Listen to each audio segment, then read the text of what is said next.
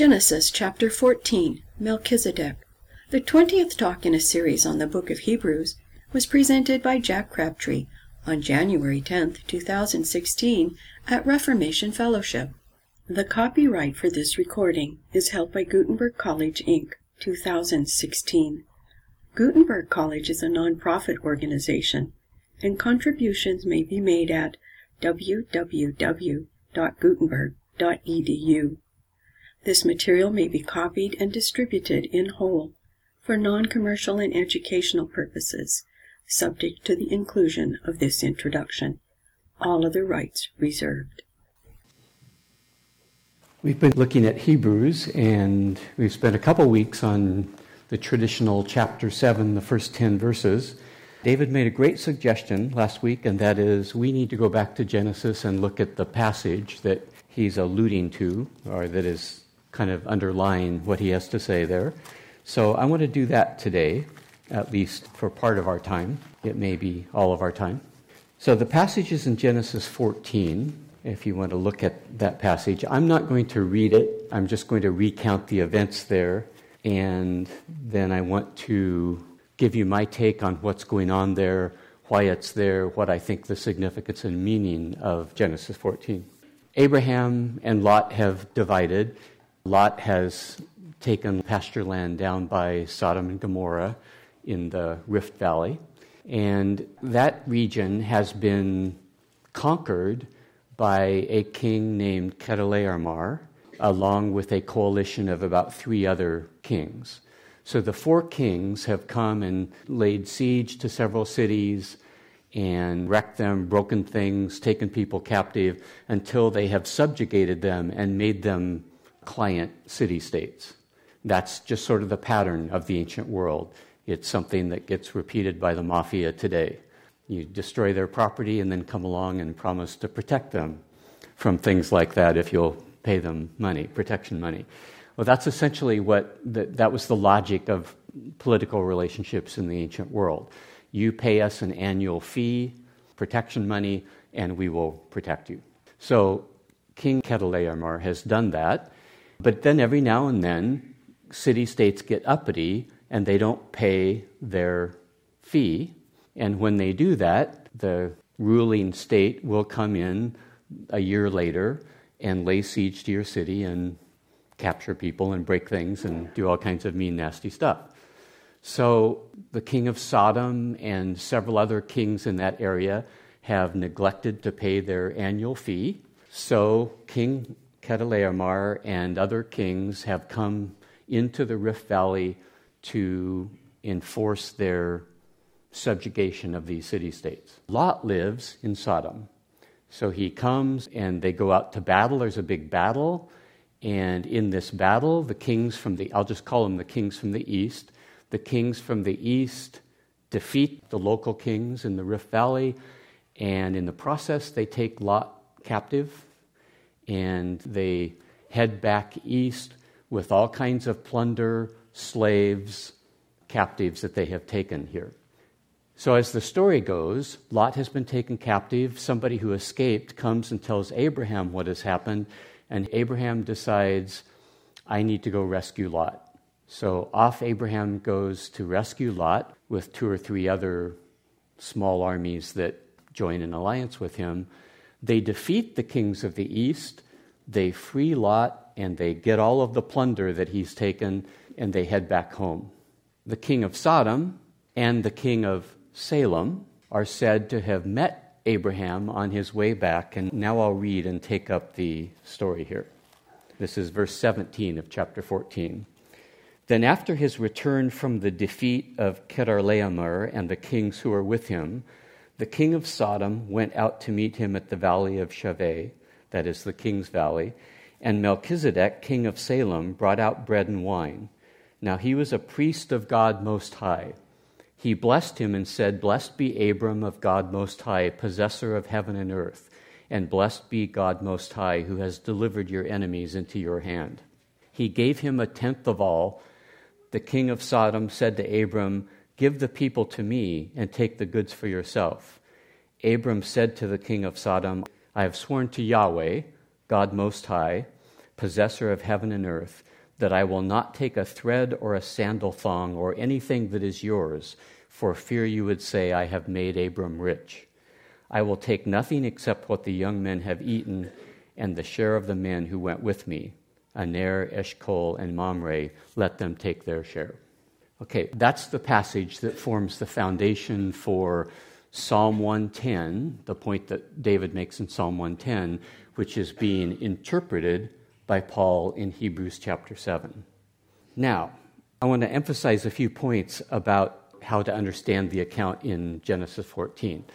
First of all, I think I have always been inclined, because of the influence of Hebrews 7 and what people have said about that, to think when we see Melchizedek going out to the valley to meet Abraham, he's going out as a priest. And the bread and wine that he's taking out as a priest. This is ceremonial bread. This is ceremonial wine. He's going out to have Eucharist with Abraham. What else are we supposed to do with that, right? But if I set all that stuff aside and I just read Genesis, what's more likely? What's more likely is that Melchizedek is going to meet Abraham for much the same reason that the king of Sodom is going to meet Abraham. And what would that be?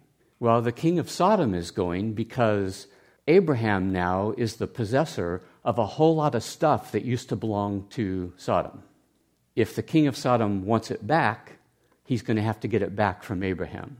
And certainly, even if he doesn't get his stuff back, he wants his people back. Who now is the possessor of his people or the protector of his people? It's Abraham. So he's going out into the valley to meet Abraham to see if he can get his people back. And they can rebuild their city. Now, there's no record that Salem has been sacked in the same way that Sodom has. It's possible. We know that the activity is in that whole region, so it's possible that even though we don't have an explicit record of it, Salem is in exactly the same condition that Sodom was in. They too have lost some possessions and some people. So why would Melchizedek then be meeting him if that were the case? Same reason the king of Sodom is, to see if he can get his people and maybe some of his possessions back. The fact that he's a priest is made a big deal of by David and Paul, but it's not made a big deal of exactly here in Genesis. He's the king of Salem. And I think the reason he's going out to meet Abraham is as the king of Salem, not as the priest to the Most High God, in all likelihood. Now, it's also possible that Salem has been left untouched by the kings of the East. Why then would he be going out to meet him? Well, a couple of real possibilities. One is, even though he may not in Salem be a client state, there's always this looming threat of this coalition of the kings of the East that has always been hanging over their heads. All these other cities have been conquered by them and are client states. When are these kings of the East going to get the idea to come and sack them and make them a client state? So they're under the intimidation of these empire builders from the East. They would be more than grateful to be liberated from that threat. So Melchizedek may very well be coming with gratitude and celebration to celebrate the newfound liberty that has been given to the whole region. Not just the Sodom, but the whole region has been liberated from their influence and their dominance. So Melchizedek, as the king of Salem, may very well be coming out to show his gratitude and to celebrate the victory. Or it could be something a little bit more cynical than that. It's entirely possible that Melchizedek, I think all the indications are this was a rather remarkable victory, Abraham beating these kings. The coalition of 5 kings had been defeated by these 4 armies. Abraham, with his militia and 2 other militias, have defeated them. Something was going on that was actually quite remarkable. And we see in the account what Melchizedek thinks. Whoa, your God takes good care of you. This is pretty impressive. Whose side do I want to be on? Do I want to be against Abraham or do I want to be for Abraham? And so it may very well be that this is Melchizedek, the king of Salem, wanting to curry favor with Abraham because he, frankly, is afraid of him. This is a new power that has made itself apparent and manifest in the region. Well, what is he going to do? He wants to curry favor with him. So the innocent interpretation, the innocent Melchizedek, would be grateful and celebratory. So the bread and wine that he's bringing out is actually to feed Abraham and his troops. This is not a little slug of grape juice and a wafer. This is bread and wine. And as you may know, bread and wine were basically also interchangeable with food and drink in both Greek and in Hebrew. So it doesn't even have to literally be bread and literally be wine, although of course it's wine, but it didn't have to literally be bread. It was food. He's coming out to feed them. They're undoubtedly tired, weary, hungry, and so on, and he's showing hospitality, meeting their needs. Why? Either as an act of celebration and gratitude or in order to curry favor. But he's doing so as the king of Salem. Okay? Now, why does the text mention that he's a priest of the Most High God? Because the very crucial part of the event is the blessing that Melchizedek blesses him with, namely, and now keep in mind, this blessing is basically a statement of praise. To bless the Most High God is to praise the Most High God. To bless Abraham is probably kind of a combination of praising him on the one hand for being favored, but also for wishing him further good things that might happen, further gifts from his God, and wishing those upon him is to bless him. The account zeroes in on the role of the God Most High. Melchizedek is saying to Abraham, you didn't build that. You didn't have that victory. You didn't gain that victory. You didn't have the power. That was God who granted you the victory. You're not a big deal, Abraham. Again, the cynical thing is, now don't be getting too ambitious here, Abraham. You're not that big of a deal. It's your God who gave you that victory.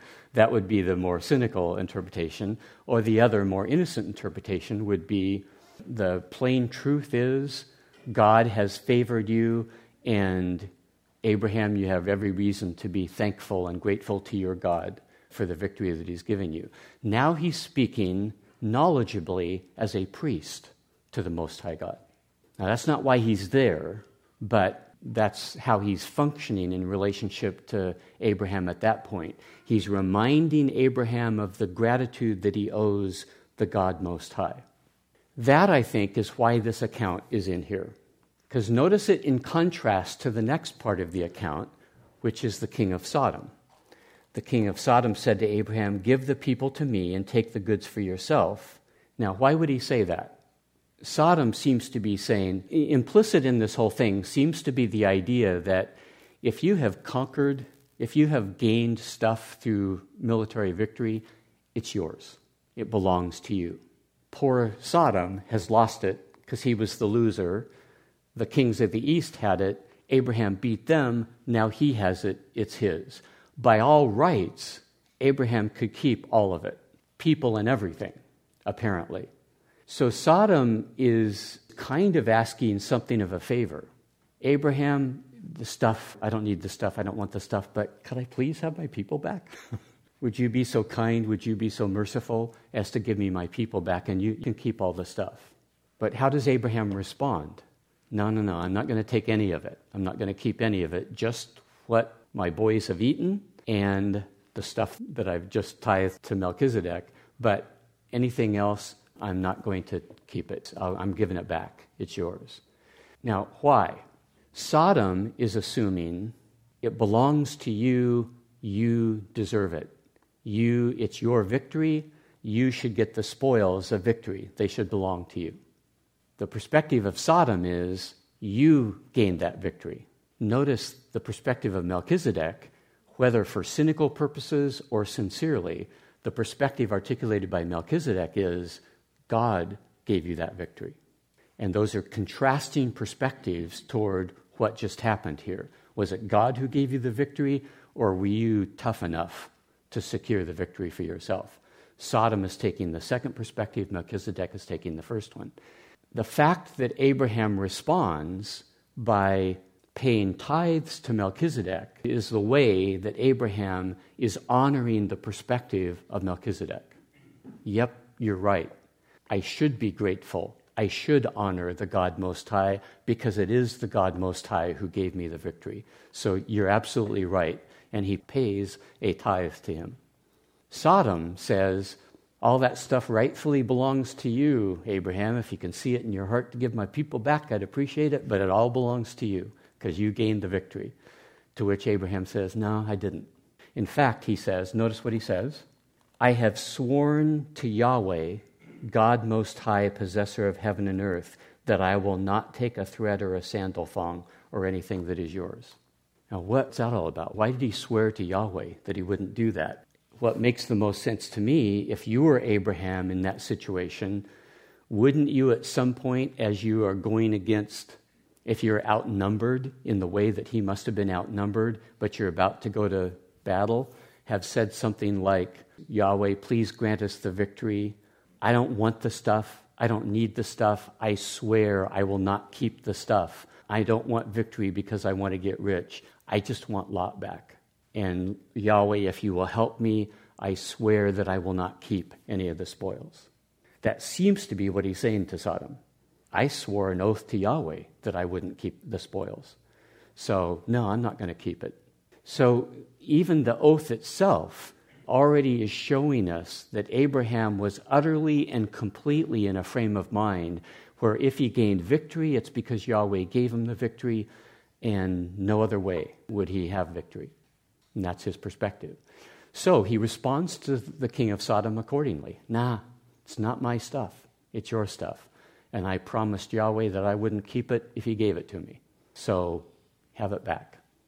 And it seems to me that that's the purpose of the account in Genesis, is to show us the growth in the trust and relationship between Abram and Yahweh, this God who's revealed himself to Abram and who's made promises to him and made himself known to Abram. We're seeing the growth in his relationship. He believes in this God, he trusts this God, he honors this God, and it's a response of gratitude to this God who is the source of all of his blessing, any and all blessings that he's received. I think that's what Moses, whoever is giving us this account in this version, is intending for us to take from this, is an example of the faith of the father of Israel who took Yahweh seriously. Now notice that in that reading of it, Melchizedek doesn't really have to know Yahweh. All he has to know is the most important God in the block has gifted you with the victory, Abraham. Now fill in the blank there. Who is that God? Abraham knows that God is the God who's revealed himself to him, who later reveals himself by his name, Yahweh. But that comes later. As for now, Abraham knows good and well who gave him the victory. Does Melchizedek know the God that gave him the victory? Maybe, maybe not. We don't really have anything in the text that would tell us that he necessarily does. Okay, I'm sure I've left something out, but let me pause there for any questions that you have at this point. If Melchizedek didn't necessarily know God the Most High by the name of Yahweh, the little parenthetical phrase there in verse 18, he was priest of God Most High. Of God Most High, but it doesn't say of Yahweh. But he was, okay, so he didn't know he was priest of Yahweh. Well, and he may not have been priest of... See, in the ancient world, in polytheism, you have a pantheon of gods. And you are well aware, any Middle Eastern person worth their salt knows that there's a whole pantheon of gods. There's a particular God who is in charge of all the other gods, who imposes his will on all the other gods. And that's the God that you're most interested in keeping happy, because he can get the gods under him to work in your favor if you are in favor of the God Most High. So whoever the God Most High, he may have a name in Salem. Undoubtedly he had a name. I don't know who that God would have been at this particular time. But whoever he was, by whatever name he had, he was the head god in their pantheon, in their understanding of the pantheon of gods. Well, from Abraham's perspective, He knows that the main God of the pantheon of gods is the God who has revealed himself to him, who's appeared to him, and who has made promises to him. In time, we come to know him as Yahweh. Abraham knew him as apparently El Shaddai, according to what God tells Moses on Mount Sinai. Your fathers knew me as El Shaddai, God says to Moses, but from now on you will know me as Yahweh. So apparently that's the name that Abraham knew him by, or at least one of the names he knew him by. So is that the same name that Melchizedek would have given to that God? I don't know. So Melchizedek has his own assumptions as to who this God Most High is, when in fact the God Most High is Yahweh, but in his pantheon in Salem, definitely, well, most likely a different name and maybe a different concept entirely. Right. But maybe not. Yeah, we just don't have enough information to know for sure. But historically, in all likelihood, Melchizedek is just a plain, old, ordinary polytheist like everybody else in the world at that time.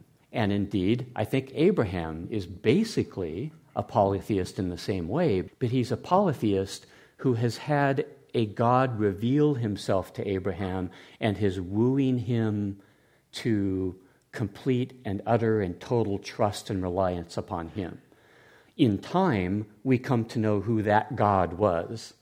That God was actually the transcendent creator of all reality, the one and true and only God, the God who revealed himself as Yahweh to Moses. But Abraham doesn't know that yet, I don't think.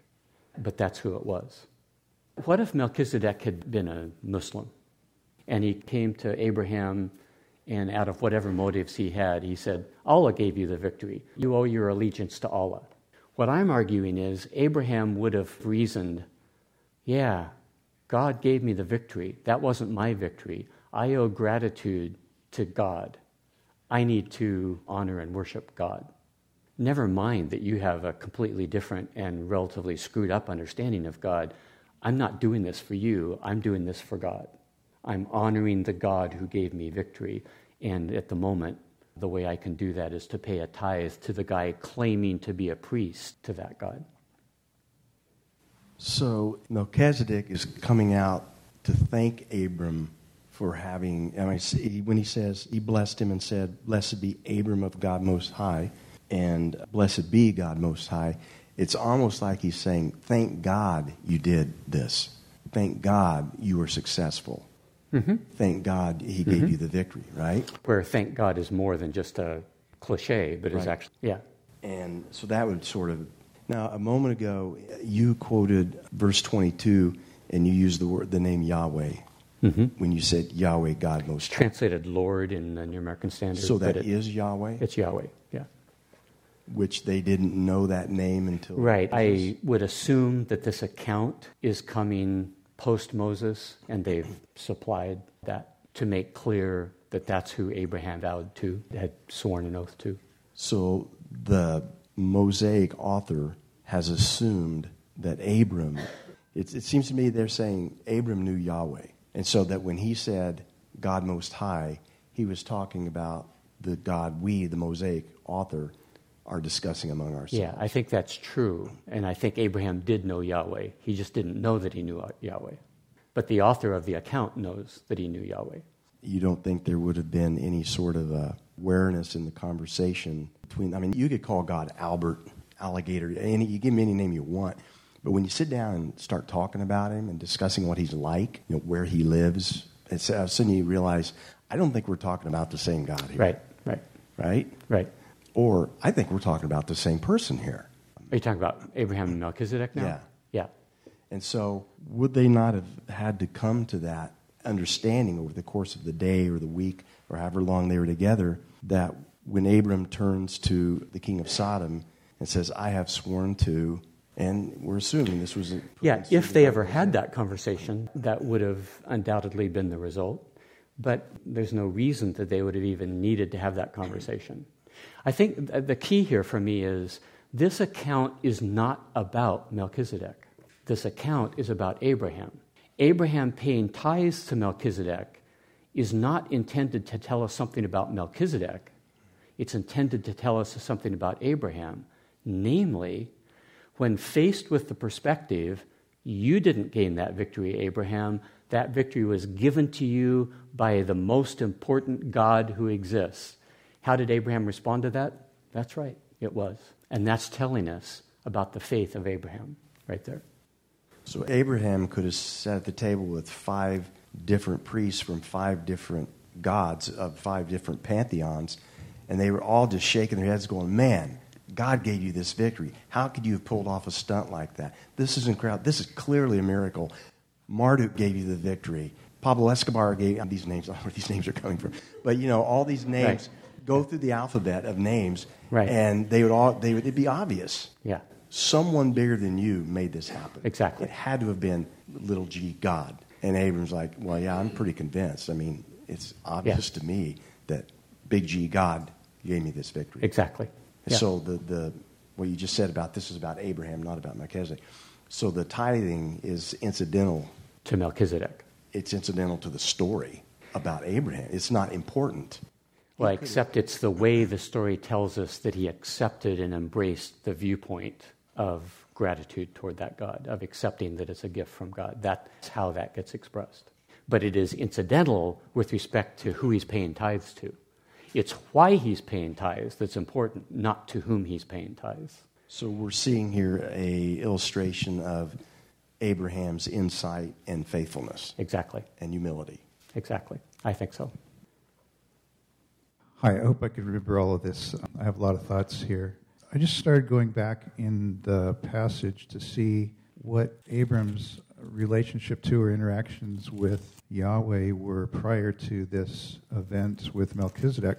And in the beginning of chapter 12 is where I think the first time it says that Yahweh came to Abraham, started talking to him, and told him to go out of his country and that he would bless him and so forth. It doesn't say that he revealed himself by his name at that point, but a few verses later, in verse 8, it says, there Abram built an altar to Yahweh, and he called upon the name of Yahweh. So that seems indicate to me that he knew Yahweh's name at that point. And then in chapter 13, it says the same thing, in verse 4, and there Abram called on the name of Yahweh. It depends on what that phrase, called on the name of, means. Okay. Does it mean he actually used the phoneme Yahweh when he referred to him? Or the one that we know as Yahweh, he called on his name. And calling on his name means, I don't know what that means, but appealed to him, relied upon him, dependent, whatever that means, that can be true without him knowing Yahweh as a name that God gives himself. He doesn't need to know that name in order to call on him. You see what I'm saying? I guess. Because the name doesn't really mean name the way we think of name. It's not a phoneme or a string of phonemes.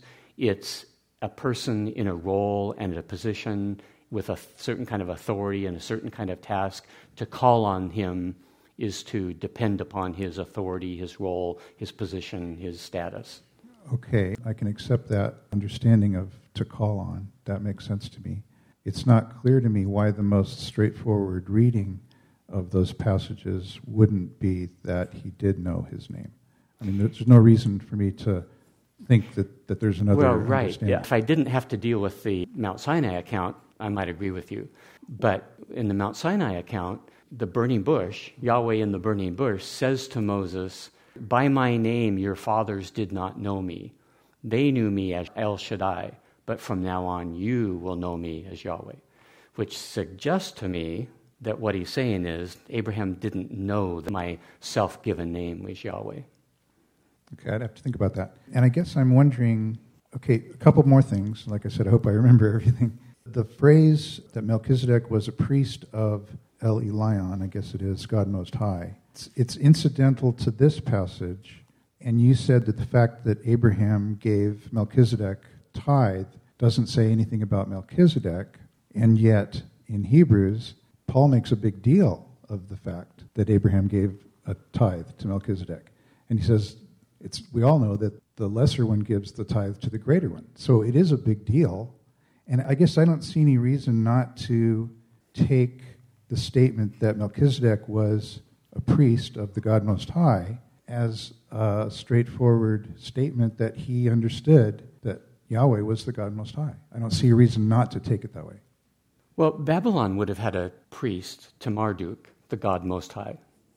If we had evidence that Salem understood a different God to be the God Most High, then you could see that. Say that again? If we had evidence that Salem, of which Melchizedek was the king, had a different God Most High, then sure. Right. Well, no, as I'm saying, I can't tell you that they didn't worship Yahweh. Maybe they did. But it would be an incredible anomaly in the ancient world of this time for that to be true. And given that it's an anomaly, or at least that's my perception, that it's an anomaly. Now, remember what Adam was saying last week. There is reason to think and expect that there were some people who had a memory of God from way back. So it's not impossible that there was a community that worshipped the real God that later tells us that his name is Yahweh. That's possible. That's fine. I don't have any problem with that.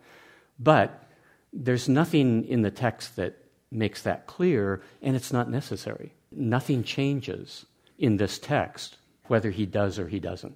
Here's where my memory is running out, but you made some points last week, I believe, about the implications of Melchizedek, whether or not being the priest of the Most High God was in fact saying that he was a priest of Yahweh.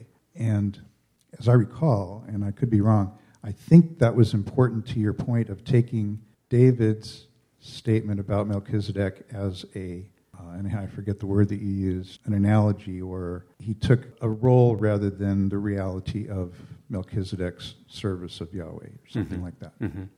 And I wasn't quite convinced of that point when you made it last week, and I'm wondering if taking Melchizedek's role as priest of the Most High God in this passage, if separating that from that being Yahweh is important to the point you were trying to make last week. I don't, unless I'm confused, no. Or I could be confused. No, it shouldn't be important to that. Because we're going to look at the one who blesses is greater than the one who's blessed and so on. We'll look at that when we get done with Genesis here. But my whole point in Hebrews is he's not interpreting Genesis. Paul is not making a big deal out of Melchizedek in Genesis. He's making a big deal out of Melchizedek in Psalm 110. That's what he's making a big deal out of. And he's trying to understand, what did David, in his creative imagination as a poet, what was he using Melchizedek to symbolize? And that's, in those passages we've been looking at, that's what he's doing, is trying to understand what the meaning of the symbol of Melchizedek is in Psalm 110. And Melchizedek is a huge big deal to Psalm 110, absolutely, because you are a priest forever according to the order of Melchizedek. But just because David is stressing Melchizedek doesn't mean Genesis is. David is exploiting the data from Genesis 14. He's not interpreting Genesis 14. That's the critical distinction. I guess you've obviously done a lot more study in both Genesis and Psalms than I have. I'd have to go look at how it would make sense for David to be using Melchizedek as a symbol in the Psalms. That's a new thought to me, and I'd have to digest on that for a while. Okay. Thank you. Mm-hmm. I'm not exactly sure how to ask this question. In the past, you said that the God who is the God of Abraham, Isaac, and Jacob is not the most real being, because people can't see God. So his revelation to man is the God of the Bible, who has come into the world and revealed himself to man. Right. Okay. So that's Yahweh. Mm-hmm. When he revealed himself to Adam, when we created Adam, and when he gave them rules, obviously, because Abel followed the rules and Cain didn't, that's Yahweh, right? But he wasn't known. Right. He's revealed himself in different ways at different times, I guess. And maybe he revealed himself as the God Yahweh to his people Israel. I don't know. I'm confused about that.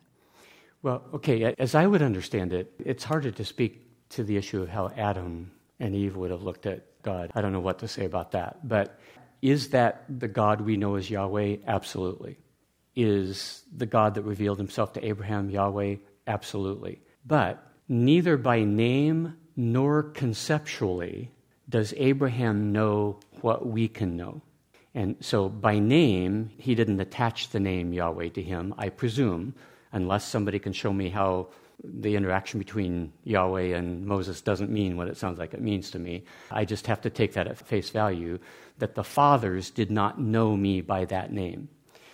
So then God has assigned a name to himself that's going to be his name from then on, that only gets revealed in history at that point on Mount Sinai.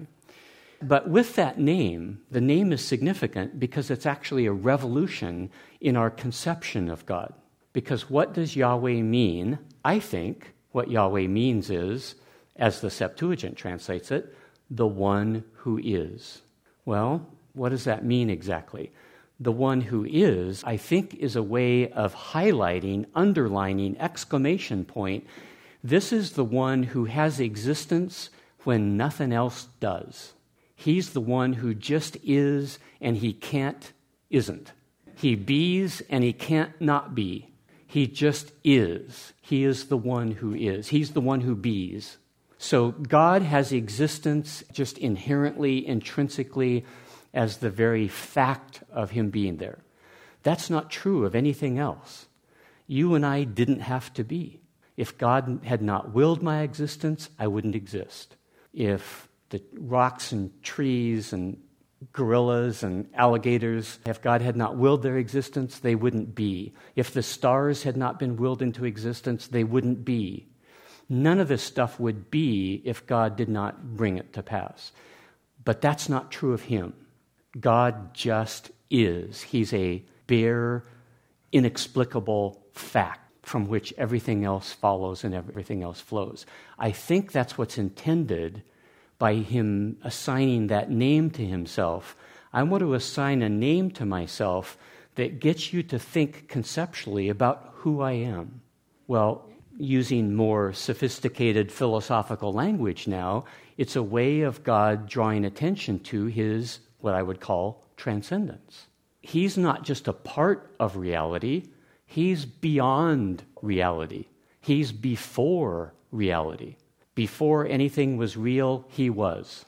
Well, but Jack, doesn't that make him real? No, it makes him more than real. It makes him prior to real. It makes him super real. It makes him get another name for it. But he's not real in the same way that we are real. He's more than that. And Yahweh is a way of pointing his finger to that conception of who we're dealing with when we're dealing with Yahweh. I don't think Abraham had got that yet. Abraham was trucking along thinking that he was the highest God in the pantheon, and as long as he could keep control and keep all of his little under-gods in order, would keep control of reality. But that God had blessed him and promised him, and he was learning to trust him and learning to obey him and learning to have a relationship with that God, but he had not yet been educated, he had not yet been enlightened to what being am I obedient to what being am I trusting, and so on. And it's really not until Moses that God says then to Moses, time for a paradigm shift here. Your fathers knew me as El Shaddai, but from now on, you will know me as Yahweh. You're going to, pardon me? El Shaddai means? They don't know how to translate that, but most of them think it's another version of the Most High God, the highest, the biggest kid on the block kind of idea. Does that help? Okay. So when David the psalmist used Melchizedek, did that already have a finite given definition, and that's why he used it? I don't know, but I have no reason to think that it did. I think David is inventing this. I think David is creating the idea of a priest in the order of Melchizedek. I don't think anyone had ever thought in those terms before. So that was a completely meaningless term to everyone around him. Well, what do you mean a completely meaningless? Well, if he says to his scribe, write this down, and he goes, according to Melchizedek, what he said, oh, I get it. You're using this thing we all share, this definition of Melchizedek we all know. Or is he saying... They all would have known the account about Melchizedek, okay. So he's not an unknown figure. That would be meaningless to coin a term that refers to something that's completely unknown to people. So, yes, he's a known historical figure, but the idea that there would be a priest according to the order of Melchizedek, I think David is introducing that into history for the first time in Psalm 110. But he can't do that unless they know who Melchizedek is and what part of his character definition. Well, but like in all poetry, you don't know what it means till you think about it, right? And that's what Hebrews 7 is. It's Paul thinking about it. It's Paul starting off the chapter not knowing what it means. Understand what I'm saying here? Starting off the chapter not knowing what it means to be a priest according to the order of Melchizedek, getting 10 verses in it and going, oh, I see what he means. You and I start Hebrews 7 not having a clue what it means for somebody to be the priest according to the order of Melchizedek. But if we think about it, if we stop and see what Paul's doing, by the end of the first paragraph, verse 10, we go, oh, that's what you think David meant by that. And yeah, cool, you're right. That's got to be what he meant. And so how is that different than Levi, the first priest? Because he too had no genealogy granting him the role of priesthood. He's no different than Melchizedek in that respect. There's nothing about Levi that says, well, you have to be a priest because of your parents. Well, but God appoints him on Mount Sinai. He gives them instructions and rules and says, you are a priest by my appointment. So his being a priest is not inexplicable. Melchizedek's priest, now remember what I said last week. What is David interpreting? He's not interpreting the Melchizedek of history. He's interpreting the Melchizedek of Genesis 14. And in Genesis 14, Melchizedek shows up meeting Abraham, and I don't have a clue where he's coming from or where he's going. And why is he priest of the Most High God? It's inexplicable to me. I have no clue. And what David is saying is just like there's this dude who was a priest to the Most High God, and it was inexplicable why he was a priest at all, that's what the Messiah is going to be like. He's going to have a priesthood that is completely out of the blue, completely inexplicable to you. He shouldn't be a priest, but he's going to be a priest forever. There's no way he should be functioning as a priest. But God has said he's sworn and he will not change his mind. You are a priest forever, according to the order of Melchizedek. And so what Paul is saying is, so why Melchizedek? Because it's going to be just as inexplicable as it was in the account, in the story that we read in Torah about Melchizedek, king of Salem. Yeah, it just sort of boils down to God saying, because I said so. Yeah. Oh, absolutely. And which I'm fine with. I think that's perfect. That's wonderful. That's why we can trust it. And it just strikes me that's what David is saying. Well, why was he a priest? Because God said so. Not because of how he was born, not because of his lineage. Well, but no, you can't even ask the question with respect to Melchizedek, but why is he priest? It's not inexplicable historically. If you were to go back to Salem, you'd find out how he got elected or how he got appointed or how he came to be priest. There's nothing mysterious in history about Melchizedek being the priest, but there's everything mysterious in the account about why Melchizedek is a priest that Abraham is paying tithes to. You go, whoa, where'd this come from? Why is this happening? And that's why I emphasized last week, it's so critical that we understand what Paul is doing. He's understanding that David is taking the account in Genesis, not the historical reality of the historical person, Melchizedek, and interpreting the account, not the person. Surely, Paul does not believe for a second that the Melchizedek, the historical person, lived forever. That makes absolutely no sense. And yet he's going to say, but as far as the account is concerned, if you squint right and you allow David to make him conform to the Messiah, look, the eternality of his priesthood. You never see it end. That's what he's doing, I would argue. Hey, Jack. It seems like in the Genesis account you have Abraham who has this inside track on El Shaddai and the God of the promises to him. And the God of the promise has just delivered this huge victory to him. And so now he's standing in front of all these kings. Let's say all 5 of them are gathered there greeting him. And he's got this incredible audience where he gets to be essentially a prophet for his God. Yeah. And say, let me tell you a couple things about this God. And it seems like it boils down to 2 things. It's what you mentioned that he says through his response to Melchizedek over and against the king of Sodom. But then secondly, it's also what he hints at in saying, not only did I promise not to keep any of this stuff, but I wanted to make sure that no one could say that you enriched me because, right. A, this God has promised riches to me, and I don't need anybody else making me rich. Great point. My God's going to do that for me, A. Yeah. And then B, for posterity's sake, down the line, when God's promises are being fulfilled, I don't want anybody to say it was someone else who had a hand in that other than Yahweh. Exactly. Especially not a king as wicked as you. No, I think that's right on. I think that's exactly right. Hi, Jack. I think my comments are kind of tangential to how this relates to Hebrew. But just looking at the Genesis passage, the commentary in my Bible it goes back to the genealogical tables in chapter 10. And then it notes that the king of Elam is a Shemite, and probably these other kings are too. So going off of that, the commentary says, Abraham's ability to pursue and overcome the Shemite conquerors testifies to his status as heir of Shem and recipient of Shem's blessing. So they're looking at his, and then it says, moreover, this demonstrates the fulfillment of the divine promise to protect Abraham and his household. So it's seeing significance, the commentators are seeing significance in these kings that he's beating.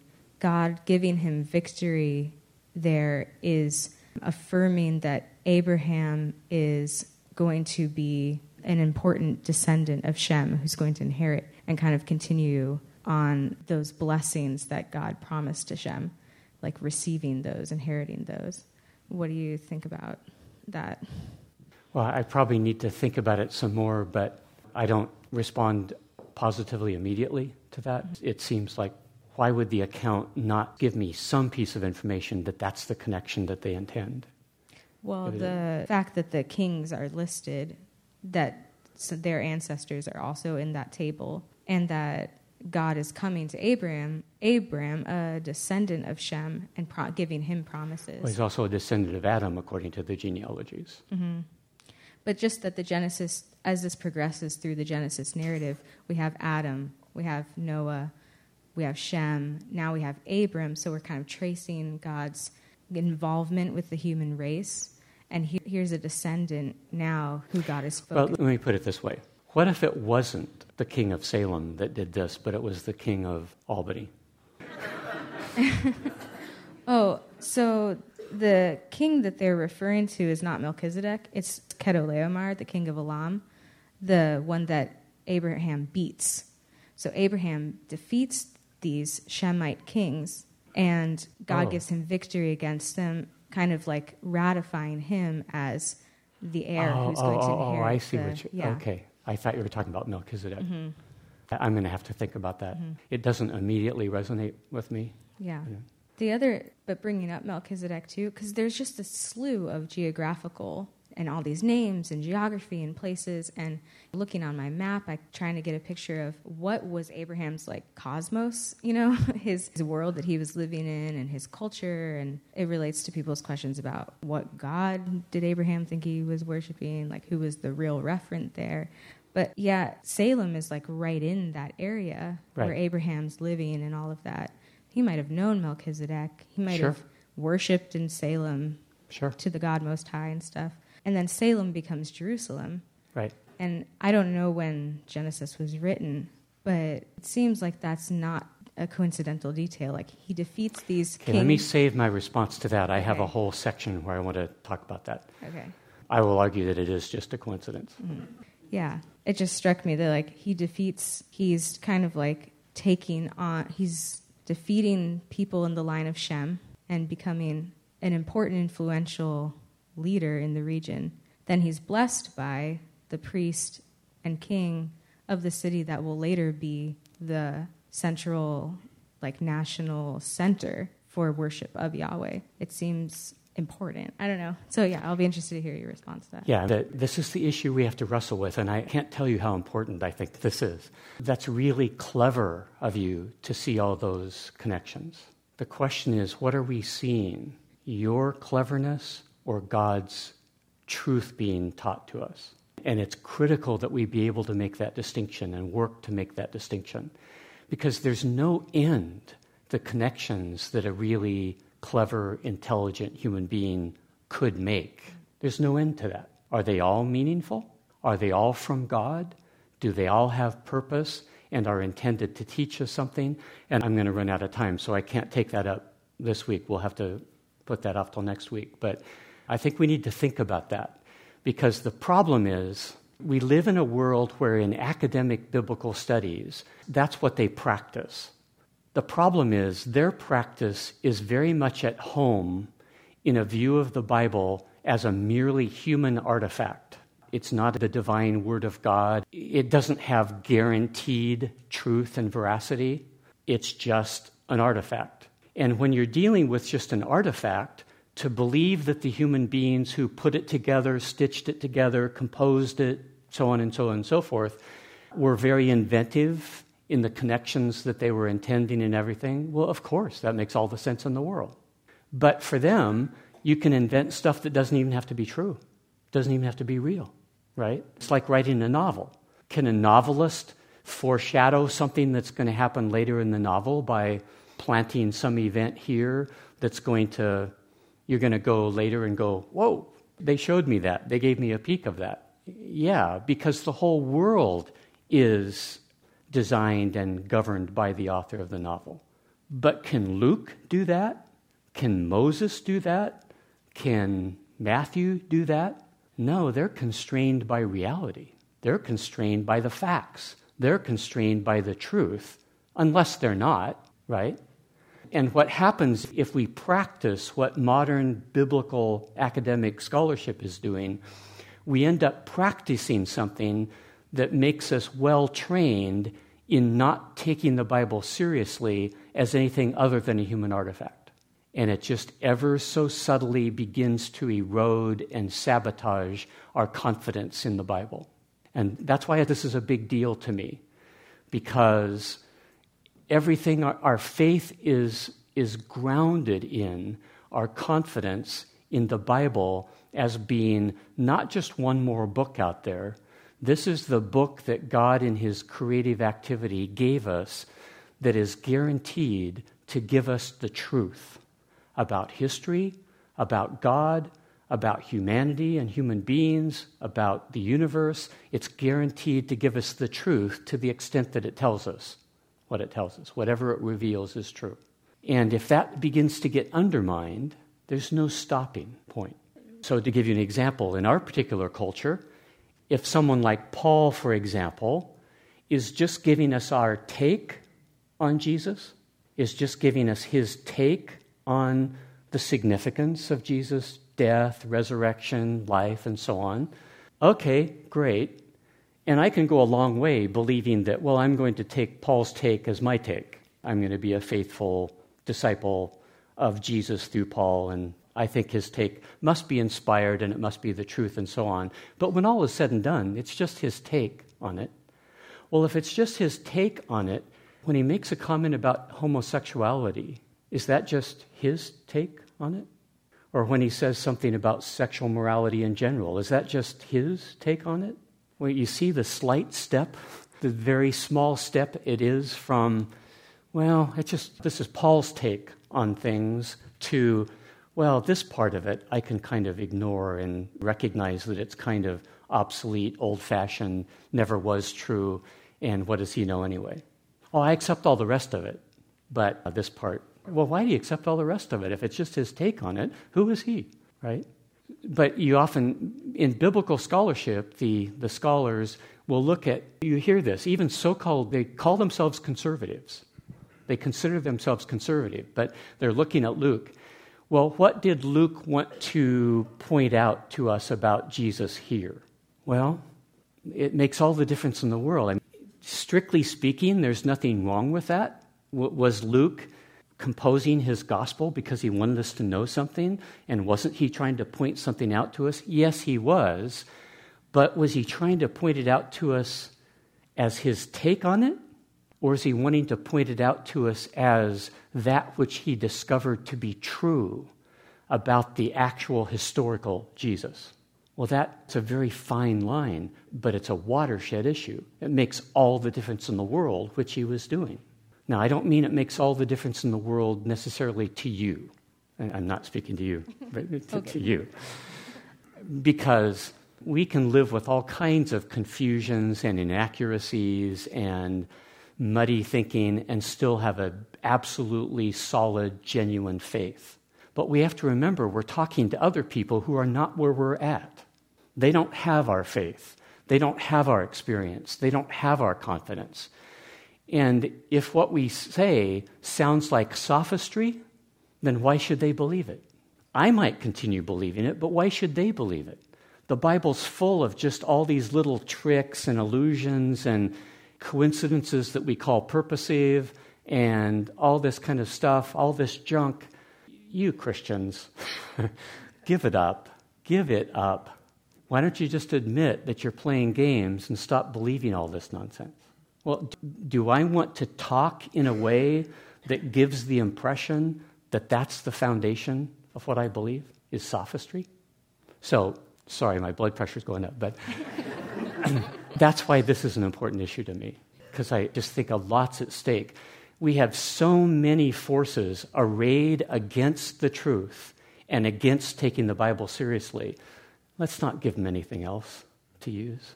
Don't concede something that we shouldn't concede, because it just becomes ammunition for those people who don't want to believe it, to attack it and not believe it. Mm-hmm. I completely agree with you that we have to be really careful to not read all kinds of things into the text that aren't there, and stuff you've been talking about with the Christological, typological interpretation of Melchizedek would be an example of that, going back and trying to find all these connections that relate to the picture that I've formed, and now I'm going to go back and read all these things into it. And I think that it's so important. I agree that it's so important that we try to understand what is he actually telling us? What is God actually? And then hold fast to that. Yeah.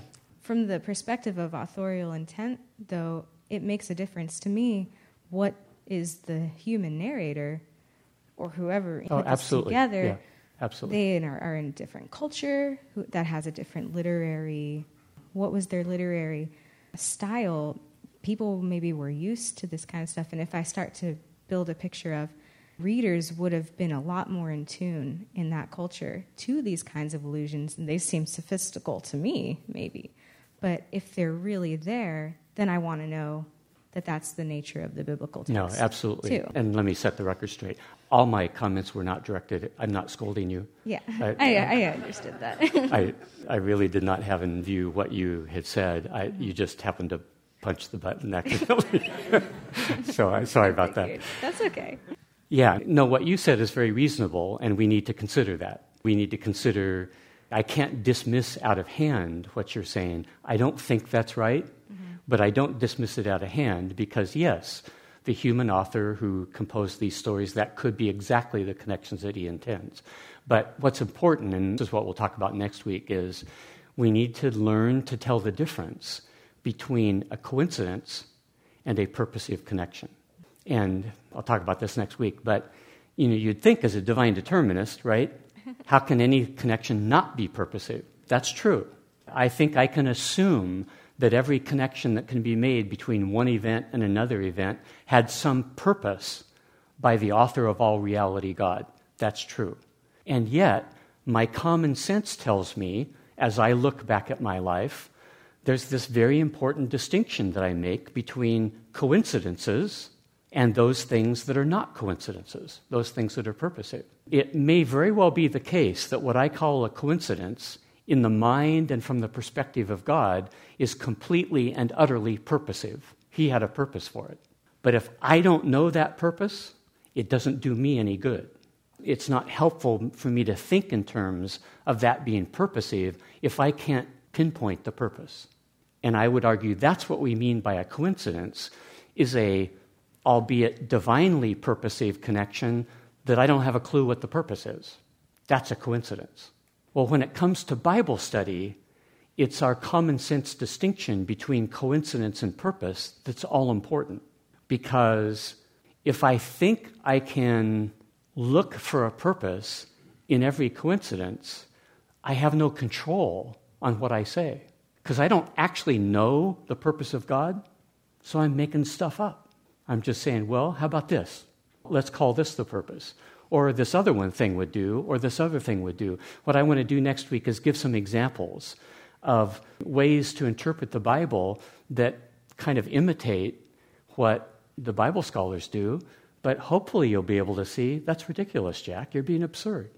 But I have just as much right to make the connections that I'm going to make as they do the connections that they make.